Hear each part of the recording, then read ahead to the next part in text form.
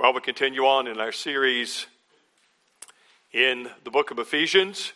We're now in chapter 5 and getting close to the end of that chapter. Matter of fact, we're right on the verge of it. But there's going to be one more installment of this sort of mini-series you could say I'm doing within the series. And I'll say something about that in just a moment. But our scripture reading is today found in Ephesians chapter 5, verses 25 through 31. 25 through verse 31. And I remind you, this is not the word of men. This is the word of the true and the living God. And therefore we need to hear it with very careful attention and appreciation. Husbands, love your wives as Christ loved the church and gave himself up for her, that he might sanctify her, having cleansed her by the washing of water with the word, so that he might present the church to himself in splendor, without spot or wrinkle or any such thing, that she might be holy and without blemish. In the same way, husbands should love their wives as their own bodies. He who loves his wife loves himself. For no one ever hated his own flesh, but nourishes and cherishes it, just as Christ does the church, because we are members of his body. Therefore, a man shall leave his father and mother and hold fast to his wife, and the two shall become one flesh. May God add the blessing to the reading of this, his holy word. Let us pray. Father, we've read your word, but we need your help once again in understanding it, applying it properly to ourselves and to others when opportunity may come, that we might encourage one another all the more as we see the day approaching. Father, we thank you again for your word. But Father, it is only in your light that we see light. So we ask for that light and that understanding and that apprehension today, that we might be able to apply the word and take it to heart and put it in our walk in greater faithfulness to you. And we pray this in Jesus' name and for his sake. Amen. Winston Churchill once attended a formal banquet in London in which all sorts of great dignitaries were there. And all of them, including Churchill, were asked this question as the night began. If you could not be who you are, who would you like to be? Intriguing question, isn't it? If you cannot be who you are, who would you like to be? Well, naturally, everyone was curious to watch Churchill, seated, of course, next to his beloved Clemmy. They wanted to know what he was going to do. So, finally, the time came. And Churchill was the last responder. And everyone was waiting in anticipation for his answer. And finally, he rose to his feet and said, "If I could not be who I am, I would most like to be. And then he paused to take his wife's hand. Lady Churchill's second husband. Lady Churchill's second husband. Now, some of you need to think about that. Most of you grasp it. You know, the little bulldog did all right that night. He came out smelling like a rose because he honored his wife. We got a lot to learn, brothers, husbands. You see, last week I told you the story about how this, as I said, 3-part series within a series got its title. Remember I told you, if you were here, marriages are made in heaven. How did I come by that? And I told you a story. I'm not going to repeat that. You can go back and listen to it in live stream or on podcast. It's available to you. But you'll understand the connection that it has. And indeed, as I said last week, marriages are made in heaven in a certain sense. Because God has grand plans for marriage. For our marriage, if we will listen and follow them. But far too people grasp what that plan entails and where it leads. Now, we're going to get into that a little bit more clearly next week. But today, Paul is getting toward the end of chapter 5. Only one more chapter to go in his epistle. And he is explaining how we that have now a new identity in Christ, and all our identity is to be found in him and in him alone. We are Christian. We're not Christian plus something else. We are Christian. And Paul is anxious to explain to his beloved Ephesian brothers and sisters what it not only means to be in Christ and have and be part of the new humanity, but what does that new humanity do? How does it then live? How does it walk before a watching world? He doesn't just focus on our identity in Christ, but also on all our fundamental human relationships.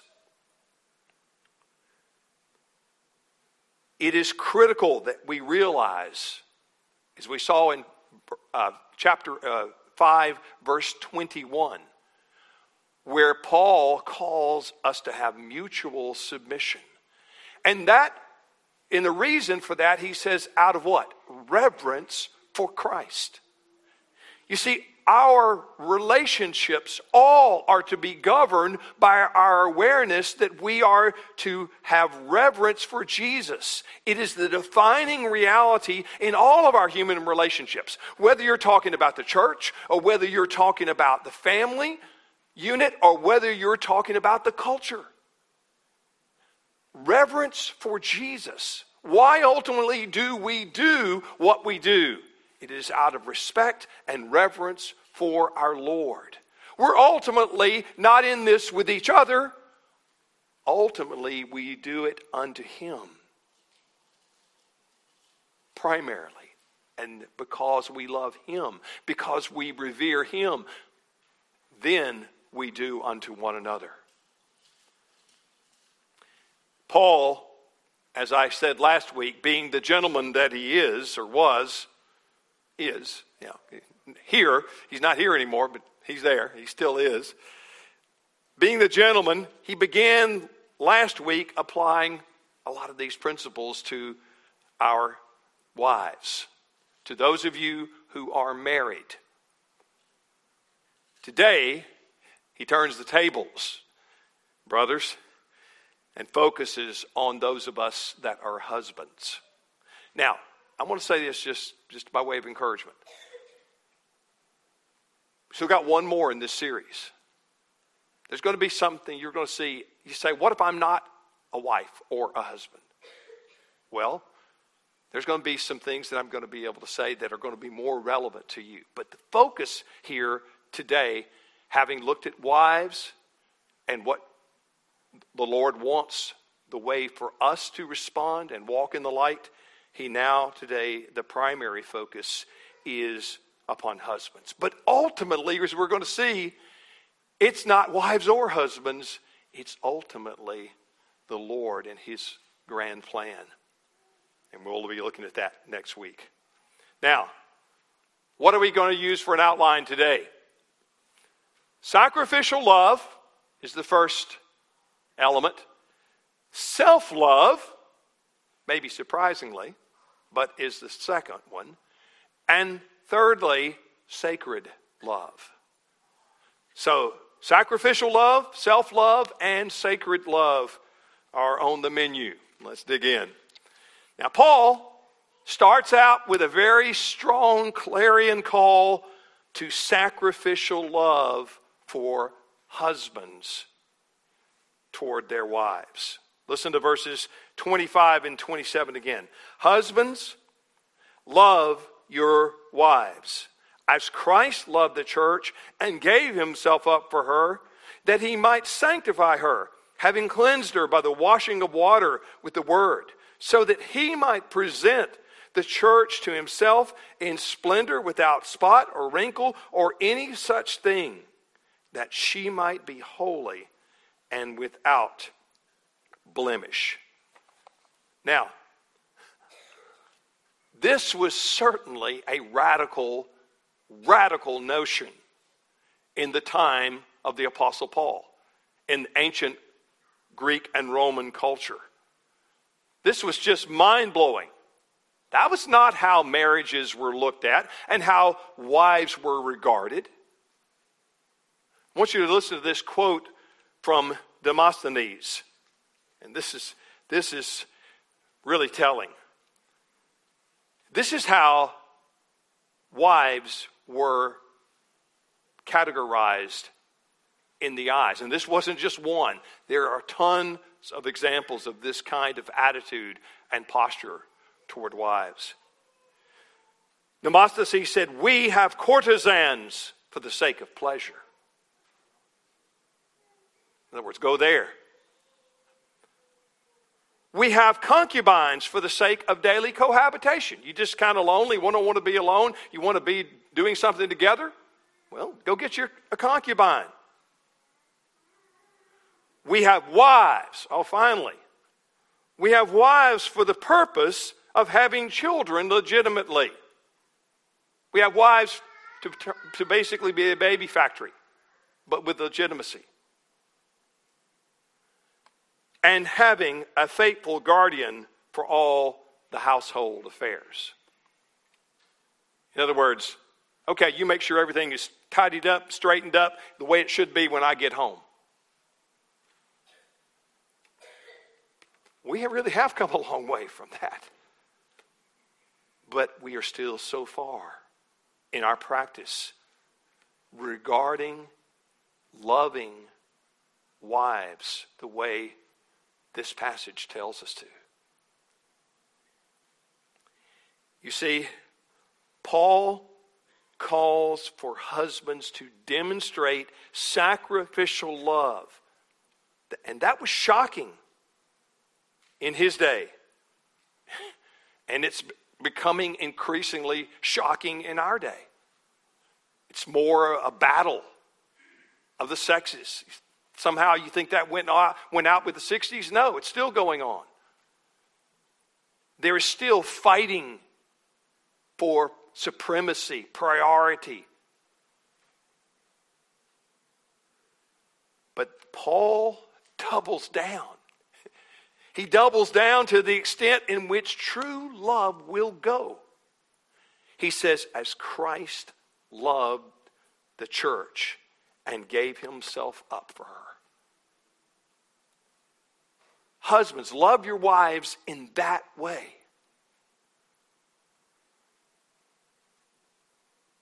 That is something out of this world. That's not natural. That's not natural in this world. It certainly hasn't been the history of the world. And yet Paul called for a new understanding in light of revering his Lord Jesus and what he has done. You see, he is talking about what we call agape love. The ancient Greeks, they would use the word love, all right, to their wife, but that was basically a filial love, basically a friendship kind of love.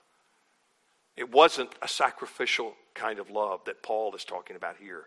Agape love is God's love. It's the love that he himself has shown and demonstrated and given to us through the gift of his Son to love us even all the way unto death.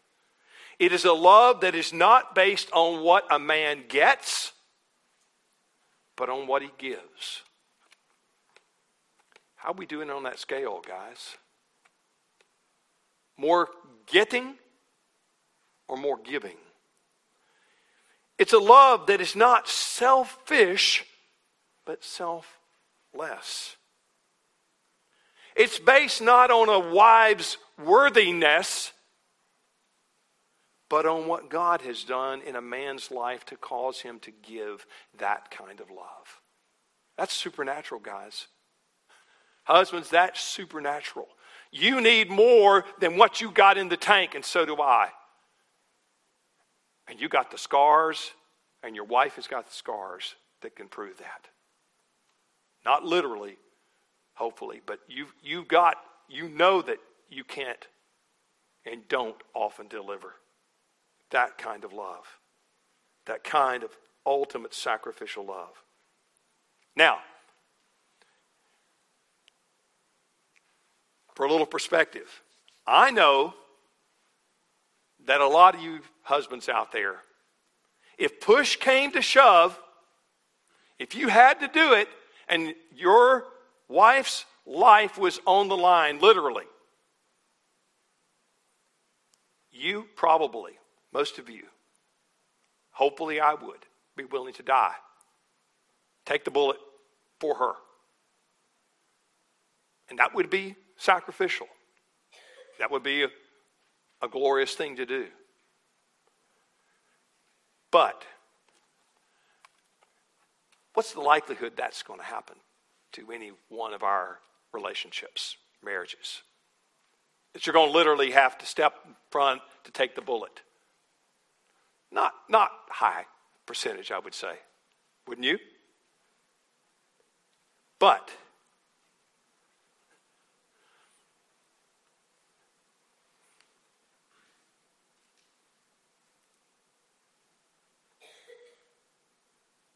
if you came to that, you would probably do it. And hopefully I would too. But what about living sacrificially for her? What about living? Not dying. Living for her. That's a lot more likely and practical, isn't it? And in some ways it's a lot harder. Because it's not like, okay, whew, glad I'm done with that. All right, now back to me. No. It's again and again and again and over again. And then next thing you know, we find ourselves, husbands, sometimes right back in the me chair. And it's all about me.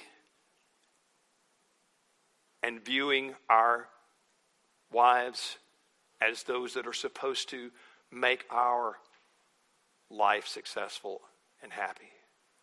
No, if I read this verse correctly, it's the other way around. That's on us. If love is not in the home, there is a problem with us, husbands, not your wives.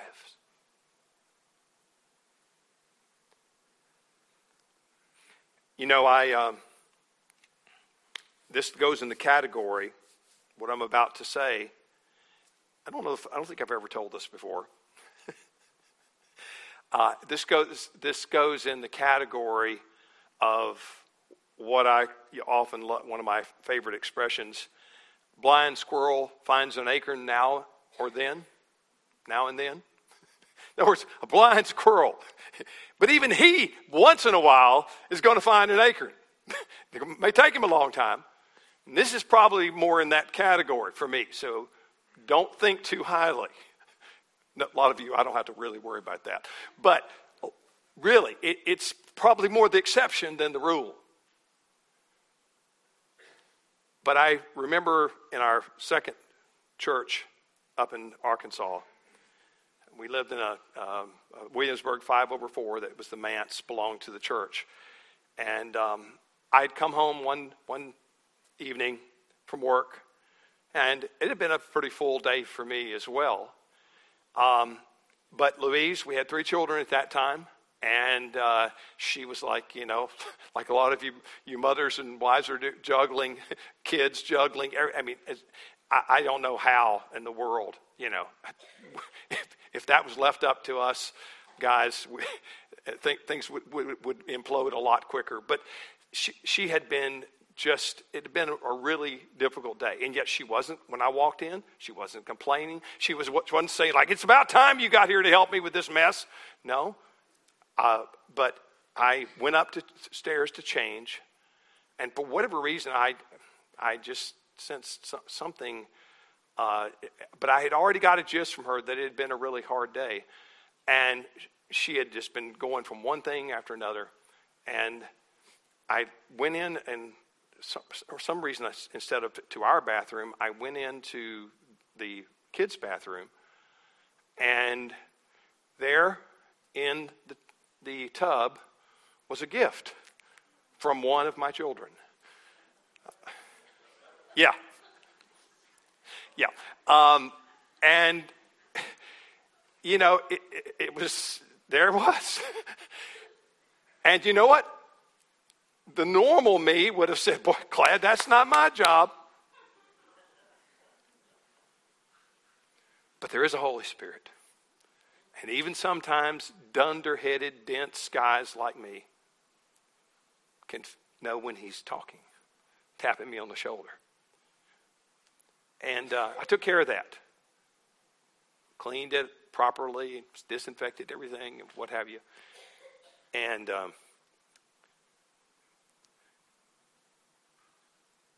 that was something that Louise truly understood. That was an act of love for her, and it meant a great deal. Now, like I said, brothers, sisters, ladies, that's an exception. But I think you get the principle that love is sacrifice and not doing what we want, but caring for and sacrificing for others. Giving up our rights and our very selves for the sake of our spouse. It has not been tried, men, and found wanting. It's been tried and found difficult. It's hard. How in the world are we supposed to love our wives as Christ loved the church?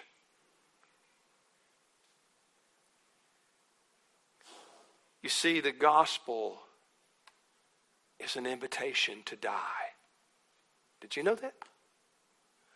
The gospel is an invitation, flat out. Die. Die to what you want, what you demand, what you insist upon. Die to it. Crucify it. And then you will live. That's what Jesus taught us.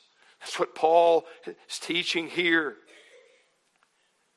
You see, husbands, it's an invitation to die to your desire to make your wife submit and be what you want her to be. What you want her to be. That's all wrong. You and I need to die to that. We're the ones that are supposed to be the ones making sure that she flourishes. Cherishing her so that she achieves and is successful. We are the ones that are supposed to be giving up so that she might increase. And you know what, though, the amazing story of the gospel is? That's exactly the way to true fulfillment and success. To die to self.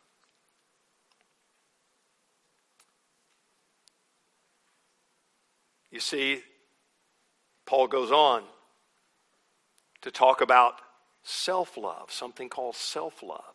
And doesn't that kind of seemingly, with this grand text of these first three verses, 25 through 27, that makes sense. I mean, that's Christ-like, that's sacrificial. But what am I saying about self-love? Now, many of you who know your Greek mythology, you know there's a story told about a beautiful youth who had not ever been in love with anyone until the day he saw his own reflection in a pool. And you know him by name, many of you, Narcissus. Remember, he died lovesick for himself. So wrapped up in himself he was, and in death turned into the flower that we call the narcissus.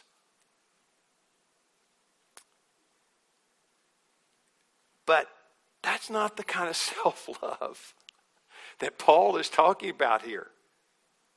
But he does talk about loving yourself. What's up with that? Listen again to verse 28 through 30. In the same way, husbands should love their wives as their own bodies. He who loves his wife loves himself. For no one ever hated his own flesh, but nourishes and cherishes it, just as Christ does the church.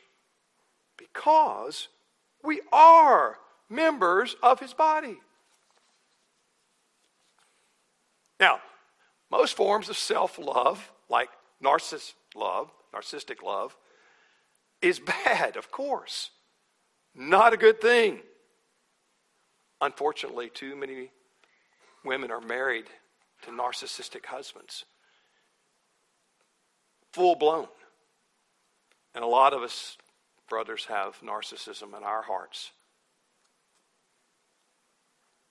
that they have been damaged by and had to put up with. Most forms of narcissism are bad. But Paul is talking about a kind of love that is natural and logical. Natural and logical. In other words, it makes sense. It's the perfectly ordinary, expected thing. There's nothing strange about it at all. You see, when you love your wife as yourself, you'll really be loving yourself. Why? How? Because she's one with you. That's what marriage does. It brings two people that don't decide just to cohabitate and share a few things. They become one. United in various ways, expressing the one union. The two become one. And so, when you love yourself,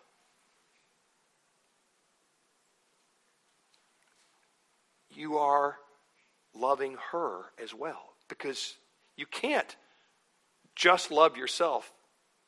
Now you belong to each other. And so Paul basically starts giving you illustrations of, can you imagine purposely hurting yourself? All right, self, I'm going to hurt you. I'm going to chop my arm off. Why would you do that to yourself? You don't treat yourself that way. That's the point. Don't treat your wife in a way that hurts or harms or holds her down. But again, allow her to flourish. Cherish her. Help her grow and expand. Pray for her. Be there for her. You see, putting our wives' needs first says, my life for yours. My life for yours. It says, I love you as I do my own body. Nobody questions whether we love ourselves. We do. This is legitimate self-love. Proper self-love does away with the notion of mine and thine. You ever thought about that? If you're really one,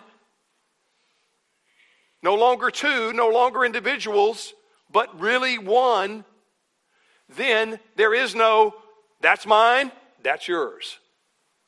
My kids always grow up, always asking, my youngest one, Stephen, would ask, always come around with having two older siblings, and he would go, that mine? That mine? That mine? That mine? That mine. He was always trying to figure out what was his. Well, Paul is telling us it's united. And therefore, loving well yourself will mean you will love her well. And if you're not, you're hurting yourself and her. You see, it helps you find life. For whoever loses his life, Jesus said what? Will find it. Whoever loses his life will find it. Fellow husbands, listen to me. How come we have such a hard time understanding this gospel principle? The gospel principle is what? You want to find your life? Lose it. Give it up. The way up, to really get up and get down. Go down. That's how you're going to go up and be exalted and find fulfillment. The way up is down. Less is more. You give up for her and for her sake. In reality, you will be getting more. Not of what you gave up, but of more fulfillment, more true life. You see, it's the pathway to true fulfillment. But the world does not believe that, does not accept it. And most of the time, you and I don't either, practically speaking. We keep thinking, if I get what I want here, it'll be all good. No, usually when you get what you want in a marriage relationship at the expense of the other, you both end up losing. Somebody has to die. Somebody has to be willing to go down. Somebody has to be willing to take less. And you know who that primarily is put upon the shoulders of? Husbands, it's us. It's you and me. Now, then Paul talks finally in verse 31 about sacred love. Paul's next reminds his readers of a teaching that Jesus quotes from Genesis chapter 2, verse 24, regarding the unity of marriage. Listen to verse 31. Therefore, a man shall leave his father and mother and hold fast to his wife, and the two shall become one flesh. No longer two, one.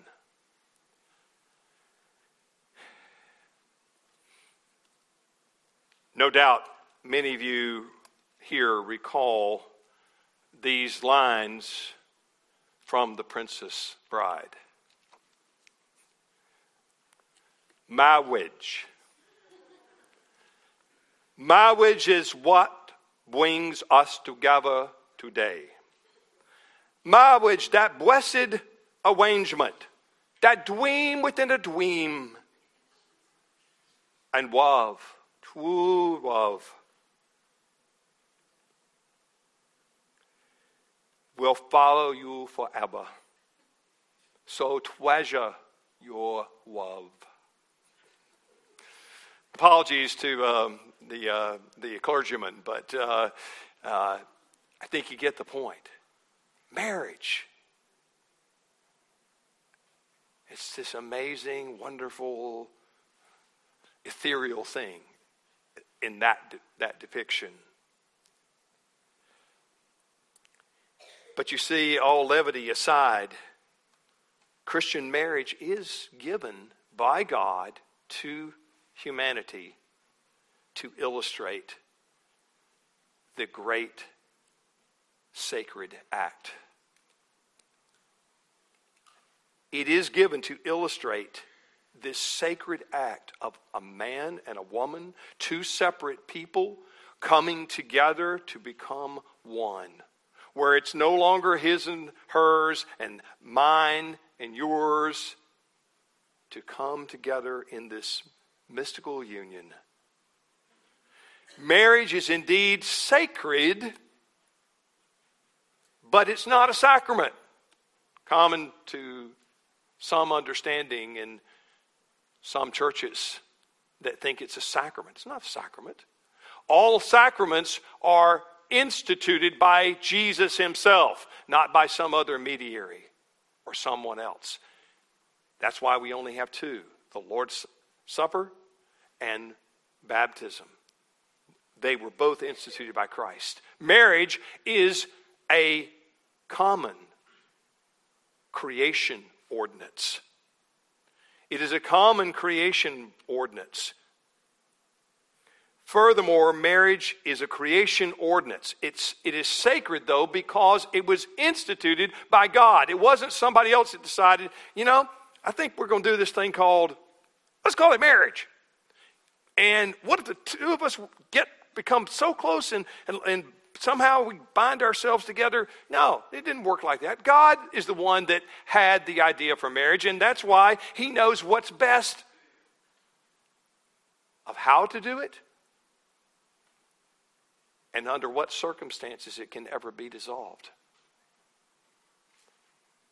God is the creator of marriage, but it was not given to the church specifically. It's a creation ordinance for all mankind. Because if we follow God's patterns and his provisions, we will be better off even if we are not believers. We will benefit from what God and a better order society if we would follow his commandments, his institutions that he has provided. Unfortunately, we seem to be hell-bent to not do that. We seem to want to do everything and throw aside every vestige and tear apart what God has made to be together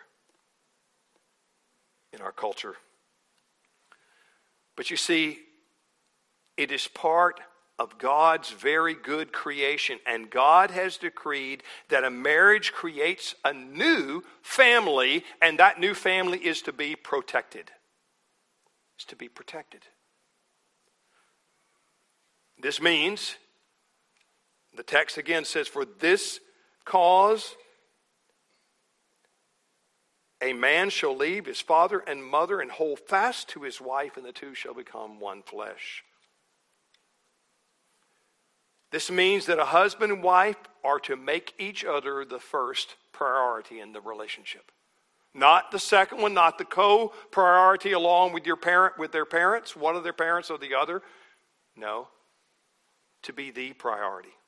Ahead of parents, ahead of other family members and kin and other relationships. You see, counselors tell us that relationships with in-laws is one of the diciest sources of tension that there is in a marriage. And a lot of you know exactly what I'm talking about. You got the scars for that one too. I could tell you my story, but you got your own story. Why is it that when all of a sudden y'all are doing pretty well, and then you go at some point in your life, especially if you got kids, that's when it's really dicey, because you got young kids. And now the less other complicating factors, maybe the smoother the ride goes going to in-laws. But when you go, and all of a sudden she's back home with her family, I guarantee you, you're going to sometimes feel like, wait a minute, am I chopped liver here? What's the problem? I don't feel like I'm being included. It happens both ways. It's always dicey. And that's why God said this. You make sure she is your priority, husbands. Not your mother. Not your father. Not grandpa.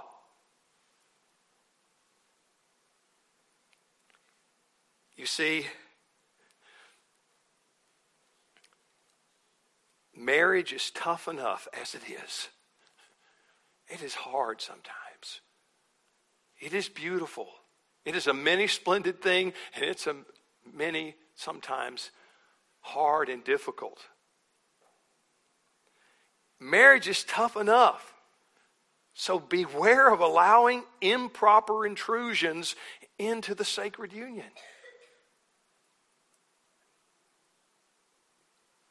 Most people can say, I felt like this in your house, meaning the house you grew up in.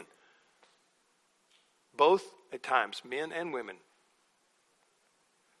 harmed by that. Not quite a level playing field. So God warns and gives provision to make sure that you leave and then cleave. Hold on to each other. Yes, you can still have proper relations. You're supposed to, of course, honor your parents. But not if they begin to meddle at the core of your relationship with something that is not any longer their responsibility. Now, what do you say, practically speaking? Because we've got some more things to look at next week that I think are going to be encouraging. But what do you say, practically speaking, we call for détente? Détente on the battle of the sexes. In other words, what I'm saying is, what do you say we try to right now and just stop trying to figure out who's to blame for our messy marriages? Is it her or is it him? We know that there's easy to fail, whether our role is the husband or the wife. So what do we do? Let's don't try to figure out who's more. Well, you're more to blame. I might be, but you're. Let's don't go there. I want you to listen to Richard Koken, his commentary on Ephesians. And I think this is some wonderful words of encouragement. Kind of hammered on the ladies last week, kind of hammering on us guys, husbands, this week. But don't lose heart. Listen to these encouraging words. The relief. You say, where's the gospel? The relief of the gospel is that although almost everyone who has been married has been emotionally, if not physically, unfaithful, and no wife or husband has ever loved their spouse as God commands. We can all come to Him for His complete forgiveness and for the transforming power of the Holy Spirit to help us become better wives and husbands. Marriages in churches are all under differing degrees of strain. And despite the impression we so often give on Sunday mornings, no marriage is without its difficulties and regrets. And if you don't realize that, you need to wake up. But God enables a patient forgiveness and gradual change that goes far beyond what is possible without God. It's tough with God, but without Him, there is no hope.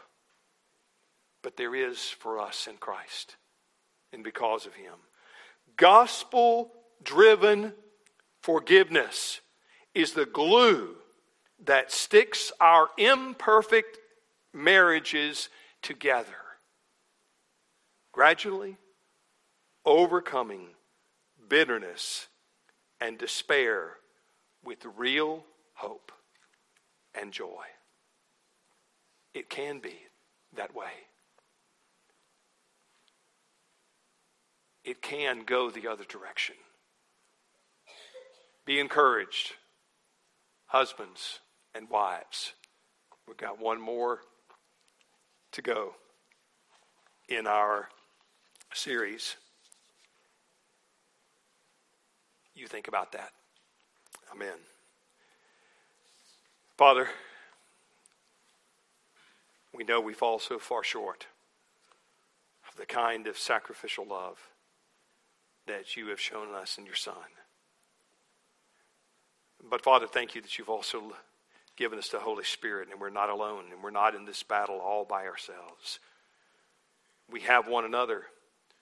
We have others that walk sometime beside us on the journey. And there are others that help us. But most of all, Father, we need to believe in the gospel more and more profoundly. We need to understand it is only ultimately not about our marriages and how well they're doing, as we're going to see next week, but about the great marriage to come. Father, show us. Open our eyes to understand. And show us how to love better. Show me how to love better. Show each one that is presently husband and one day will be, to love our wives as Christ loved the church. May that more and more gradually become true. For the sake and glory of your great name, we pray. Amen.